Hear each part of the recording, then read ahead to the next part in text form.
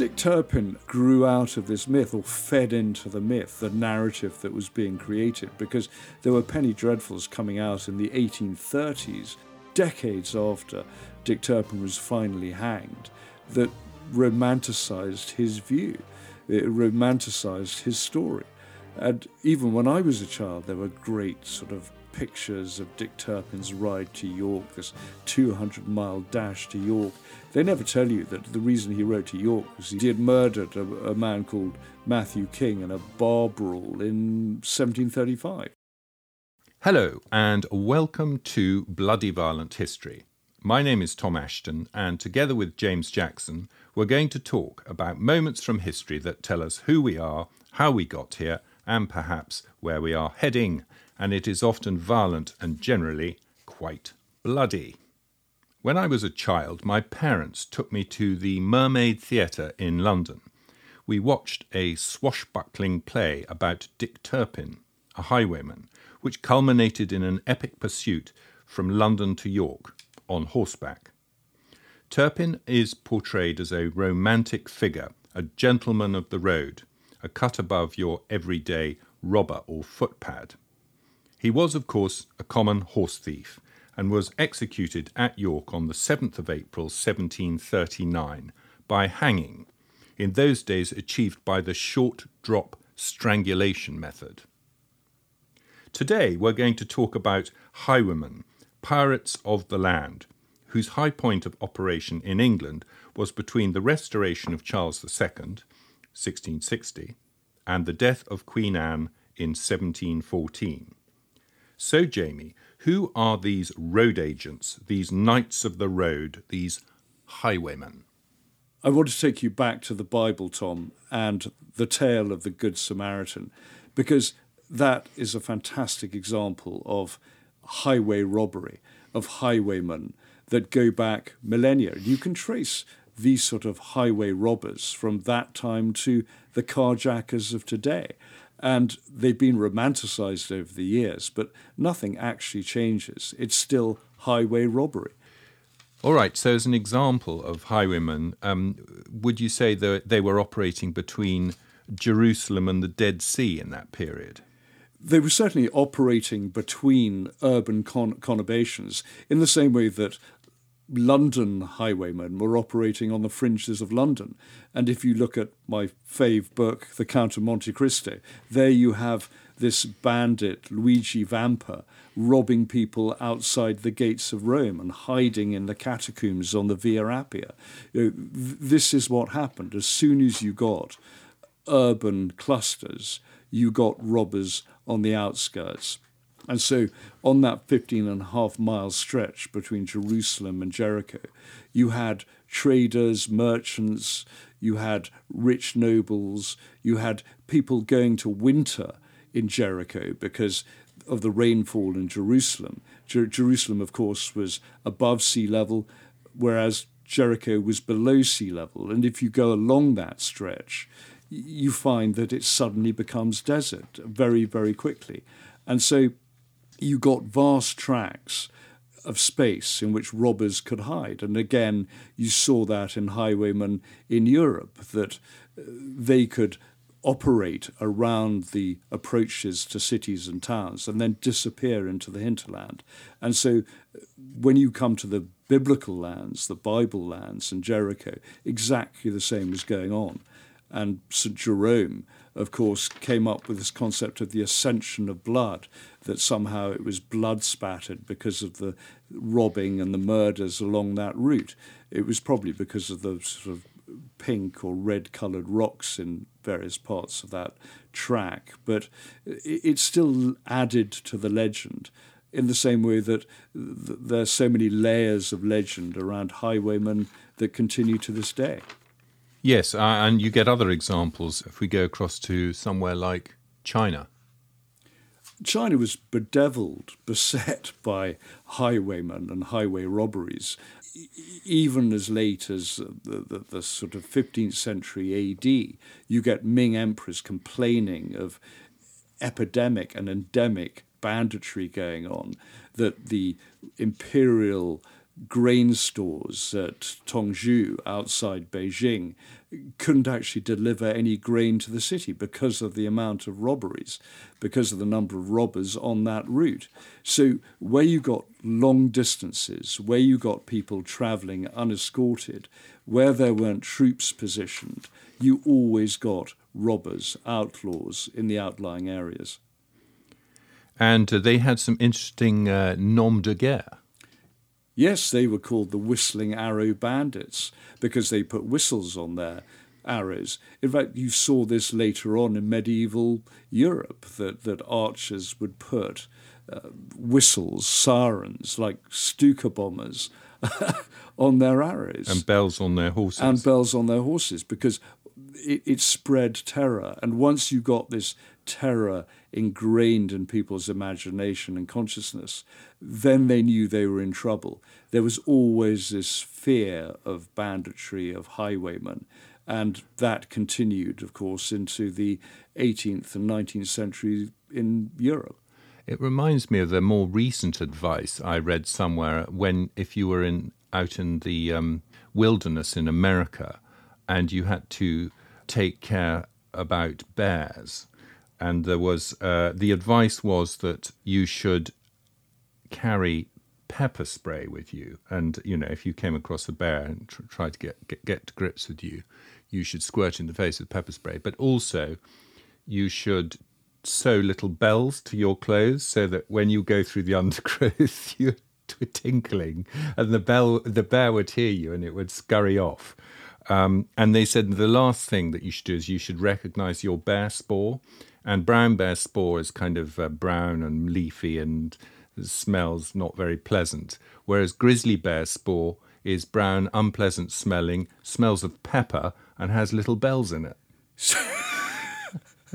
So if you see me on all fours, that's what I'm doing. As I've always said, Jamie, I'm the one pushing you forward saying, here, Lutembe, you can have him. It's my white stick trying to search out those spots. I strap on my running shoes. But I saw bear advice, which was because you have to treat a grizzly differently to a brown bear, because one can chase you up a tree, one can't. One you can play dead with, the other, if you do that too, they'll start eating you. You're never going to remember. Yeah, well, exactly. You can throw a punch at one, but the other will take your arm off.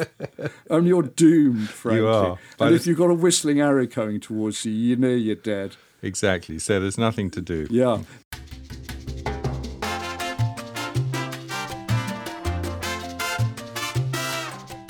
But I mean, this highwayman, you look at, talking of long distances, I mean, you look at the Silk Route, of course, that started sort of 2nd century BC and went on for centuries after that. You got all these routes, peppered with forts and trading posts.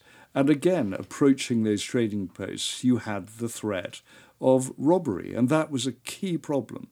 This is why you got camel trains better and better armed, better protected, just like naval convoys at sea. You had to guard these extremely expensive commodities, this merchandise, from robbers coming down from the mountains. I mean, if you're going on a long route past the Gobi Desert, past the Himalayas, they're going to be robbers in the area. Does that mean that the authorities realise they can't just sit on their hands, but they actually have to come up with some kind of policing? I think that certainly happened later on, in the same way you got policing at sea. I mean, given that Silk Route wound its way to Constantinople, so you had all the problem of highwaymen, highway robbers through that route. And then, once you get on board ships, you then have the problems of pirates out at sea throughout the Mediterranean and the Aegean. So all around the place, the more remote the area, the more likely you are. And actually, there is a bit of a connection between the sea and highway routes, because you don't have a specific person necessarily in charge of either the sea or a highway, because it tends to link different areas that are managed by people. That's why the robbers on those areas, they can slip between the cracks, because nobody quite knows whose job it is to go around arresting these people and defending these routes. And you got warlordism, localism, civil wars. If you don't have a sort of strong centre, you're never going to be able to control any of these routes. A lot of it goes on trust, a lot of it goes on tribalism and clans, and that breeds a culture of extortion, protection, and highway robbery. And then south of the Silk Route, we have India, Jamie. What's going on there? Yes, another vast territory, largely lawless in places, and again, broken up between different regions, different maharajas, different rulers. And so often there was war as well, and conflict. And that bred this cult, this robbery cult called the Thuggis, from which, of course, we get the word thug. And they, again, like highwaymen later on, acquired this sort of level of legend and this sort of mystical character because there was a religious dimension. They would consider themselves descendants of the goddess Kali, goddess of murder and mayhem. But of course, a third of them were Muslim. So they were essentially a repository for outlaws and bandits and other kinds of crooks. But they created a sort of cult around them to give them better, improved sort of bona fides. Yes, and not just a sort of religious mystique. They also gave themselves nominally military titles and ranks. So it was quite ordered in places, and it became a sort of really paramilitary organisation. But what was different was their sort of method of operating. I mean, they used different devices. They essentially befriended people, merchants, pilgrims, travellers, cozied up to them, and they often poisoned them with datura, the hallucinogenic drug that sent them to sleep or made them hallucinate. Datura is devil's weed or moonflower. It has many names. And that was widely available. And there were other narcotics as well. And they quite possibly took it themselves as well, because it is a sort of recreational drug. It's just like the assassins and hashish, just like so many other drugs that we mentioned in our Narco Warriors podcast. You know, whether that was the one that got us banned from Facebook, wasn't it? My large picture of a cannabis plant. Yes, that some algorithm did for us. And it wasn't even in your greenhouse. Yeah, I'm very happy not to be on Facebook. So drugs like datura played their part. And then there was this ritual murder, but garroting, using a silk handkerchief quite often, or some kind of ligature, to strangle the victims and steal. And so many merchants carried money on them. That's how you did commerce. That's how you conducted your business. So they were ripe for the taking, really. And the Thuggis were always there to do it. Yeah, there seems to have been a lot of ritualistic violence. There was a lot of ritualistic violence. And again, if you add this layer of religiosity and religious fervour, it allows for a level of brutality that really disguises the fact that these people were often just simple roadway psychopaths. So whether it was putting people's eyes out after strangling, or there was also talk of human sacrifice in religious ceremonies. So they carried not just their silk handkerchiefs, but also their ornate Kator daggers, their knuckle daggers. And it sort of reminds me of the Serb cutter, you know, those knives, those agricultural knives that the killers, the guards, those Croatian guards carried and used against their prisoners at Jasenovac prison during the Second World War, the camp. So wherever you get violence, you're going to attract violent people. And Kali made me do it. Exactly, and that is one of their excuses. That giving it a religious dimension or a quasi-military dimension always helps. And then it was a Brit who came along and sorted the situation out, General Sir William Henry Sleeman. And Dinosaur Hunter as well, of course. Oh, that was my line. Oh, sorry. No, Tom, we'll go on to it. It's good. It's good. You brought it up, the old sauropod.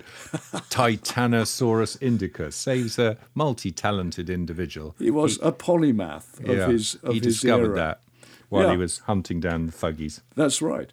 But he was a clever man. I mean, what he did, which was so different to the usual British way of running empire, he had a very good intelligence network, and he was very good at turning thuggies and getting them to show him where the mass graves were, getting them to essentially give the game away on other thuggies, on other groups of other people within that thuggy group in that particular area.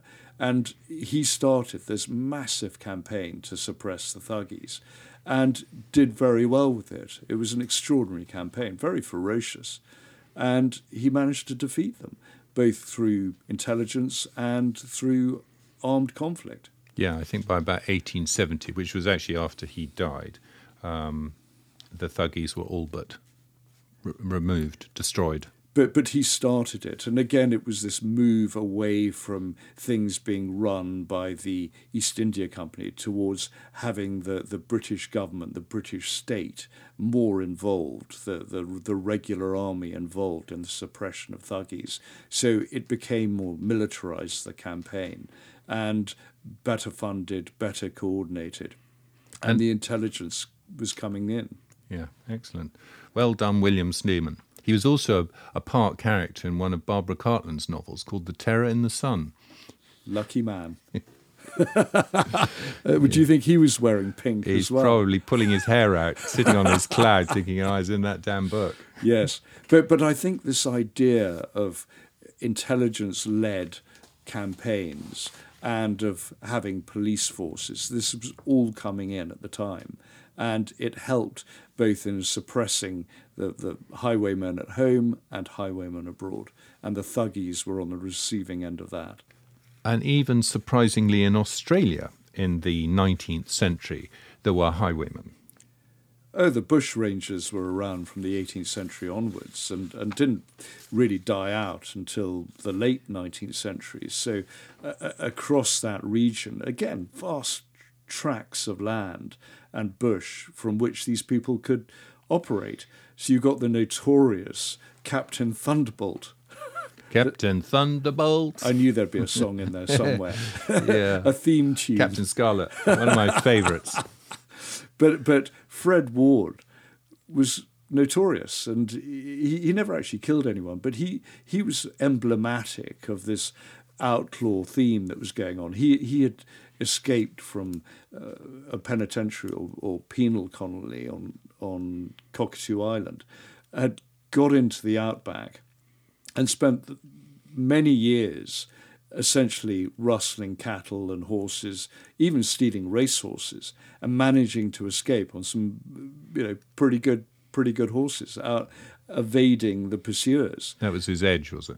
That was his edge, and he was obviously heavily armed. He often worked with accomplices. Some were shot, some were captured. He'd break up with that lot and then move on and set up another gang. But he got his name because, again, he was mentioned in the press.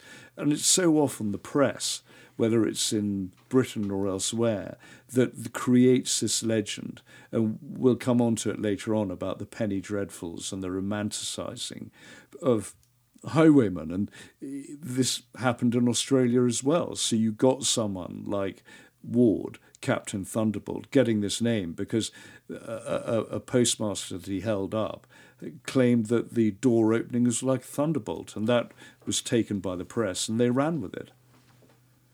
And Captain Thunderbolt was eventually bushwhacked. Apparently he was pissed, so he was pretty drunk. He was cornered. He had been shot earlier in the knee, a fortnight earlier. So he was probably walking with a bad limp. He could certainly be identified. And the net closed in on him. And so there was a gunfight and he tried to get away and was killed. And that was so often the end game for so many highwaymen, outlaws, outback robbers. But because there were not just a lot of convicts escaping into the outback, into the hinterland, there was the discovery of gold. And so it was the discovery of gold and these cattle farms setting up in all manner of places. Certainly around New South Wales was a centre for bushranger activity, you got them drawn to these centres, drawn to these areas where there were coaches heading back into town, carrying gold, carrying money, carrying riches. And so it attracted these outlaws, these bushrangers, these highwaymen, like flies to jam.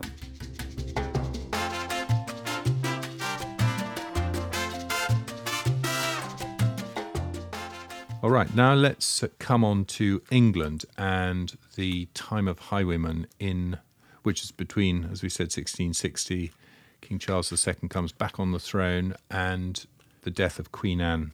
Where do we start, Jamie? Well, that was certainly the high watermark of what we traditionally call the highwaymen. And once again, it was like the bushrangers in Australia or the Thuggees in India.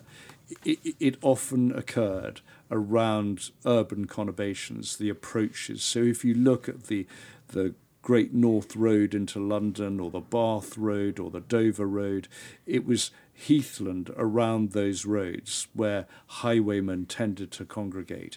And they operated a system either of holding up the stagecoaches, the postal coaches, or running a sort of protection racket for travellers who were going alone. And this is how it developed. And so you got Hounslow Heath or Finchley Common or Bagshot Heath. All these areas were key locations for highwaymen, and the legends spread from that.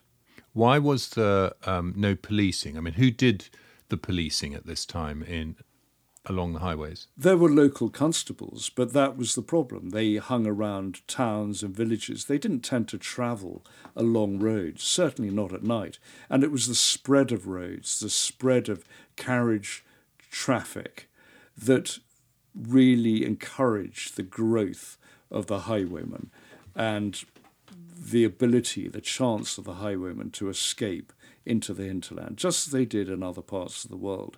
But I suppose, I don't know if this is the case, but we had, in times of peace anyway, smaller armies, didn't we? We didn't have a lot of soldiers milling about who could be co-opted into policing action. One of the problems was that once the war finished, you then got a lot of sailors or a lot of soldiers who were unemployed, who didn't have skills, who weren't needed. They might have been wounded. They certainly had martial skills. They could fire a pistol. They could ride. They could do many of the things. They could wield a sword. They could fight with a rapier or with a sabre. And so you had a ready body of men, not to be co-opted into a militia of any kind, but who would disappear and become street robbers. So that was one of the problems. And there are stories of robbers holding people up and finding they'd served in the same regiment. So this was always going to happen. Did you get off if you'd served in the same regiment, or you shot even quicker? Yeah. Depends how you get on. I never liked that colonel. Bang. But once more, you see the legend grow. Just the term stand and deliver. You saw that in court documents. Stand and deliver up your purse or your money in your life. This became a regular thing.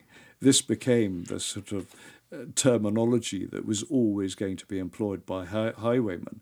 It wasn't just an English thing. You got this in France. It's no coincidence that the first person to be guillotined in France in 1792 was a highwayman. So this happened all round Europe. I don't know what the German highwayman would say. Stand und deliver. Actually, you do know what they would say, do you? Well, I think the Germans probably would have said something like Geld oder Leben. Gold or your life, gold or life, which sounds quite good when a German says it, rather than me. I think more convincing. All our many German listeners will be rolling their eyes. But we have this concept, this image of the noble highwayman, the highwayman with lace at his throat, with pistols in his belt. Exactly. Where did that come from? again, it grew out of the Penny Dreadfuls and was then taken up later on. There's that famous Neuperm of 1906 that became standard for every schoolboy to learn. So we have this romance, and it's about a highwayman, it's about his lover, it's about riding up to the old inn door, and a final stand, a last stand. The following is an extract from The Highwayman by Alfred Noyes. Tlot, tlot in the frosty silence, tlot, tlot in the echoing night. Nearer he came and nearer. Her face was like a light. Her eyes grew wide for a moment. She drew one last deep breath. Then her finger moved in the moonlight.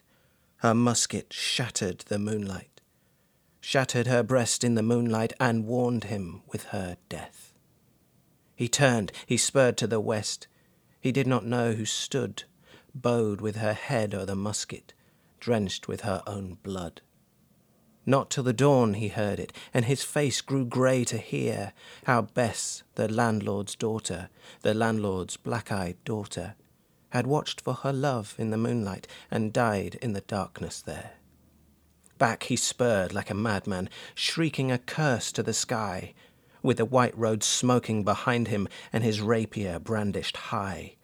Blood red were his spurs in the golden noon, wine red was his velvet coat, when they shot him down on the highway, down like a dog on the highway. And he lay in his blood on the highway with a bunch of lace at his throat. And still of a winter's night they say, when the wind is in the trees, when the moon is a ghostly galleon tossed upon cloudy seas, when the road is a ribbon of moonlight over the purple moor, a highwayman comes riding, riding, riding. A highwayman comes riding up to the old inn door. Over the cobbles he clatters and clangs in the dark inn yard. He taps with his whip on the shutters, but all is locked and barred. He whistles a tune to the window, and who should be waiting there but the landlord's black-eyed daughter, Bess, the landlord's daughter, plaiting a dark red love knot into her long black hair.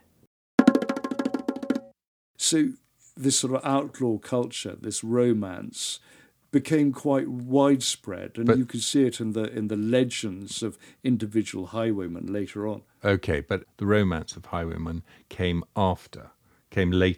It wasn't at the time. Well, it was at the time as well, because people liked to read a good yarn, and some of them became quite famous. The fact that Dick Turpin was romanticised in fiction, even at the time, and others too, and we'll get onto them. But the notion of the wicked lady, that was concurrent with the stories of other highwaymen. So even though there weren't really women as highwaymen, it entered folklore, and once it enters folklore like Robin Hood, it gains a hold.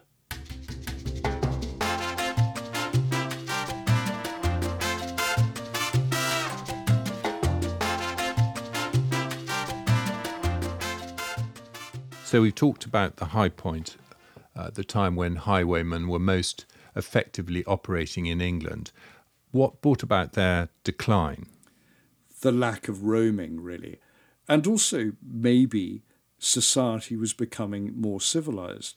It's probably no coincidence that the last sort of highway robbery happened between sort of 1815, 1830, that sort of period. And it's exactly the same moment that duelling was declining, that it sort of fell out of use. But there are many other reasons. Partly, first of all, there was an arms race that highwaymen didn't know whether they would be shot.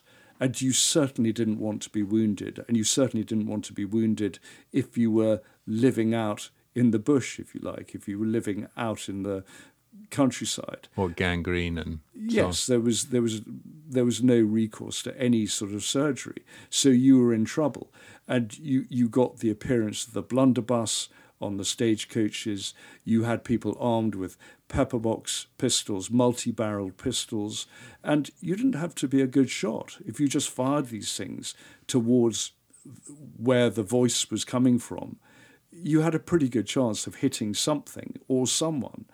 And if you were up against, if as a lone highwayman, or even if you had accomplice, if you were up against several people in a coach, you had no idea who you were up against. So it became a sort of, not just an arms race, but it became a sort of a fairly bad bet when you were holding up a stagecoach. You know you could be hit by a blunderbuss, or you could be hit by pistol shots, or you were up against people who were pretty good with a rapier. And there were also the highways were organised more and more under Acts of Parliament, who was responsible for looking after them and keeping them. And within those acts, responsibility was then dished out to people who had to not only maintain the roads but make sure they were safe. Yes, in 1805 you got mounted constabulary really patrolling the approaches to London. And it's really those approaches to urban conurbations that really attracted highway robbers wherever you were in the world. So it sort of pushed the robbers further and further out.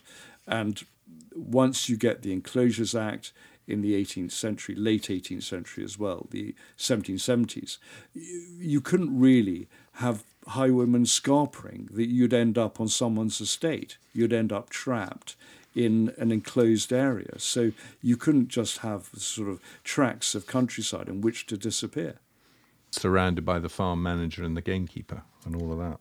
Yes, with a sort of local posse after you. So you were going to be in trouble. So all these things were sort of moving against you, and you started getting urban sprawl. You started getting the towns spreading out beyond traditional medieval walls. You had them reaching out into the countryside and the spread of the middle classes. And I suppose people were not carrying around their valuables in the same way as they had done in the past, and banknotes were more easily traced. And yes, so you got the spread of banking, so you had IOUs, you had banknotes, you had all these things that went against people carrying gold anymore or valuables. You had other ways of transporting things, other ways of doing trade, and that really hampered the sort of free range, the ability for the highwaymen to operate. So we can see how the romance has grown from the myth of highwaymen. So we'd better talk about some of the famous highwaymen from this period. Let us start with a Frenchman. Claude Duval. He was legendary in his day. He apparently came from an aristocratic family in France that lost its wealth, lost its lands and its chateau. So he came over and was a footman at the home of the Duke of Richmond, but strayed into crime and became a highwayman. And his reputation was for good manners and never harming anyone or threatening them particularly. And there's the story of how he wanted to dance with the wife of one of the people he held up, so he only took half the money from the man he held up so he could have a dance. And there's probably no truth in it whatsoever. But it just shows that this was late 17th century. It just shows how that fed into the sort of public consciousness. And in the same way that the legend of Dick Turpin was then picked up in the 19th century. And whoa, hang on a sec. I just have to point out here that Jamie is being complimentary about a Frenchman. That has to go down into the legend of this podcast. There'll be a stab in the back. Please note, all our few remaining listeners in France, well, at least in Normandy, where he came from, that Jamie is kind of pro this guy. Well, he probably danced quite well. That's probably it. Do you think he had a fine ankle? Do you think he ran up a surrender flag halfway through? Was being chased? Now you spoilt it. Oh, damn. Okay, so Dick Turpin. Yes, and Dick Turpin, again, grew out of this myth, or fed into the myth, the narrative that was being created, because there were penny dreadfuls coming out in the 1830s, decades after Dick Turpin was finally hanged, that romanticised his view. It romanticised his story. And even when I was a child, there were great sort of pictures of Dick Turpin's ride to York, this 200-mile dash to York. They never tell you that the reason he rode to York was he had murdered a man called Matthew King in a bar brawl in 1735. And yet in the Look and Learn book that Jamie was studying as a little boy, there's Dick Turpin on Black Bess, jumping a 5-bar gate in his red tunic and his black bandana around his eyes, firing a pistol at the authorities who are leaping after him and on their horses. It's all very pretty. And look at that poem, the Noy poem, the Highwayman Come Riding. There's that description of him in his breeches and the lace and the colour of his waistcoat and all of that sort of thing. It creates this image, this sort of gallant image of the highwayman, and much of it was just pure fiction and total fantasy. Well, his in the poem, the girl shoots herself in the bosom.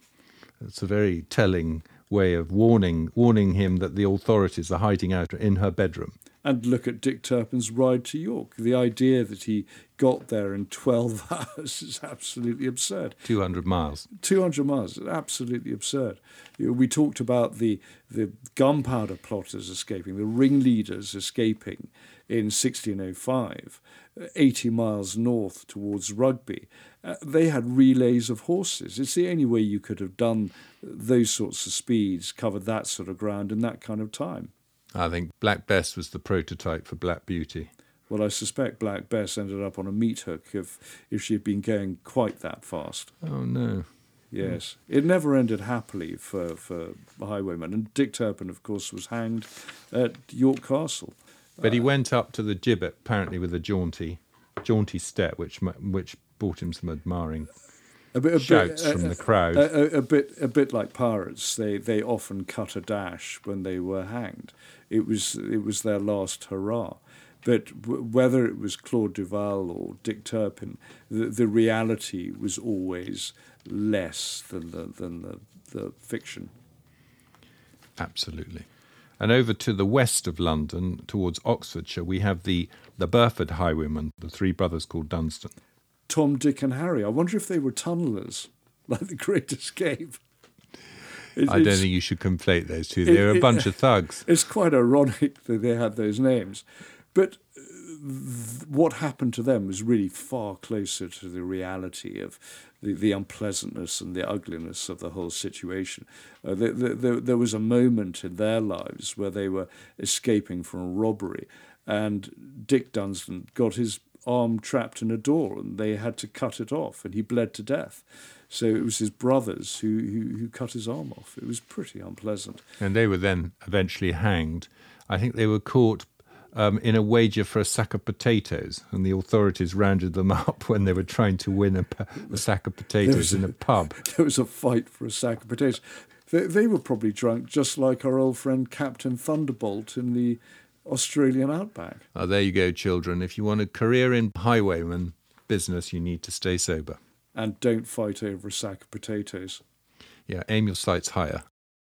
So just to show that we have an even hand in these legends, there were women highwaymen, supposedly. Well, certainly there was the legend of female highwaymen, including Catherine Ferrers.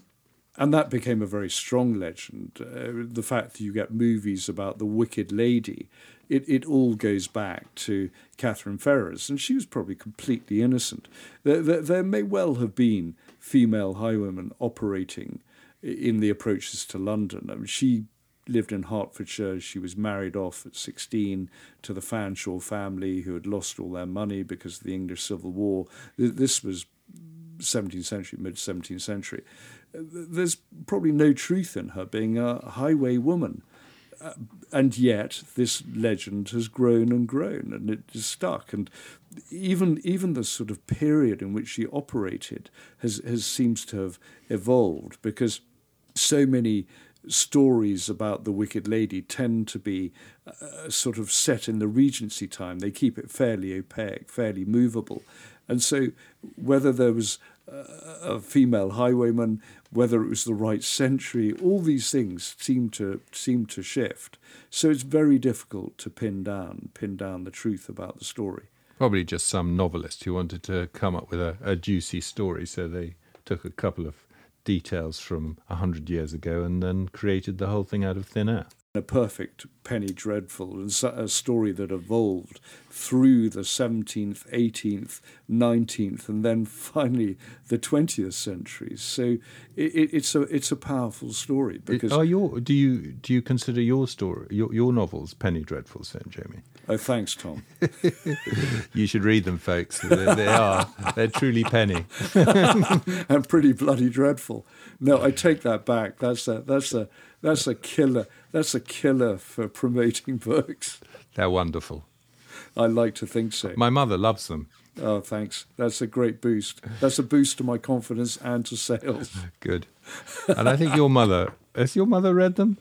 Yeah, absolutely. Yes, exactly. Yeah. She loves them too. As have all the family. Been forced to. In the same way they listen religiously to these They are podcasts. our audience, I think, aren't they? Yeah. Okay. But you see this evolution of because people want adventure, people want excitement, and people want heroines, heroes, and anti-heroes. So you're always going to get that throughout both fiction and the sort of twisting of reality.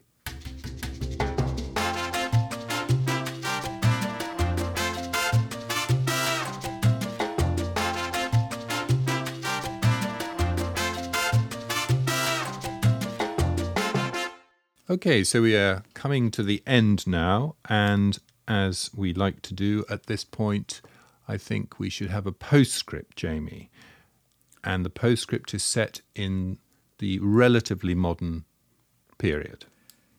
Yes, I think we should go back to Australia, to bushranger territory, because it just shows how the problem with highwaymen and carjackings continues to this day. And this was really the Australian backpacker murderer, Ivan Milat, who it's known killed at least 7 backpackers in the late 1980s. He was captured in 1993 after the police caught up with their own notes and started doing some research and put him under surveillance. There was a young British tourist who reported that he had been kidnapped and that he had had shots fired at him, and reported this. And eventually the police got round to tracking Milat down. And when they found the bodies, a sort of grave with 7 bodies in Belanglo State Forest, there were these poor backpackers, the bodies of these backpackers. Some had been tortured, it's believed, some had been raped. The man was a total psychopath. I mean, in prison he was known to have swallowed razor blades to cut off his finger to try and get his case reviewed.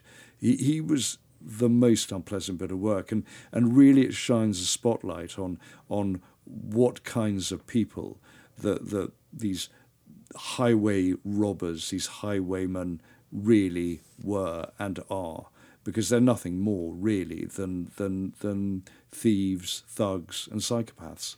Yeah, not so romantic after all. Stand and deliver your money or your life.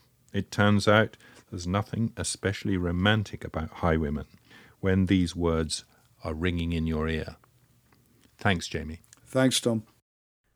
So it goes. Thanks for listening. My name is Tom Ashton. His name is James Jackson. Please subscribe to BVH, and it really helps others to hear about us if you leave us lots of stars and a review. You can also find us on our website at bloodyviolenthistory.com. For suggestions and comments, you can email me at talk@bloodyviolenthistory.com. Thank you and good luck.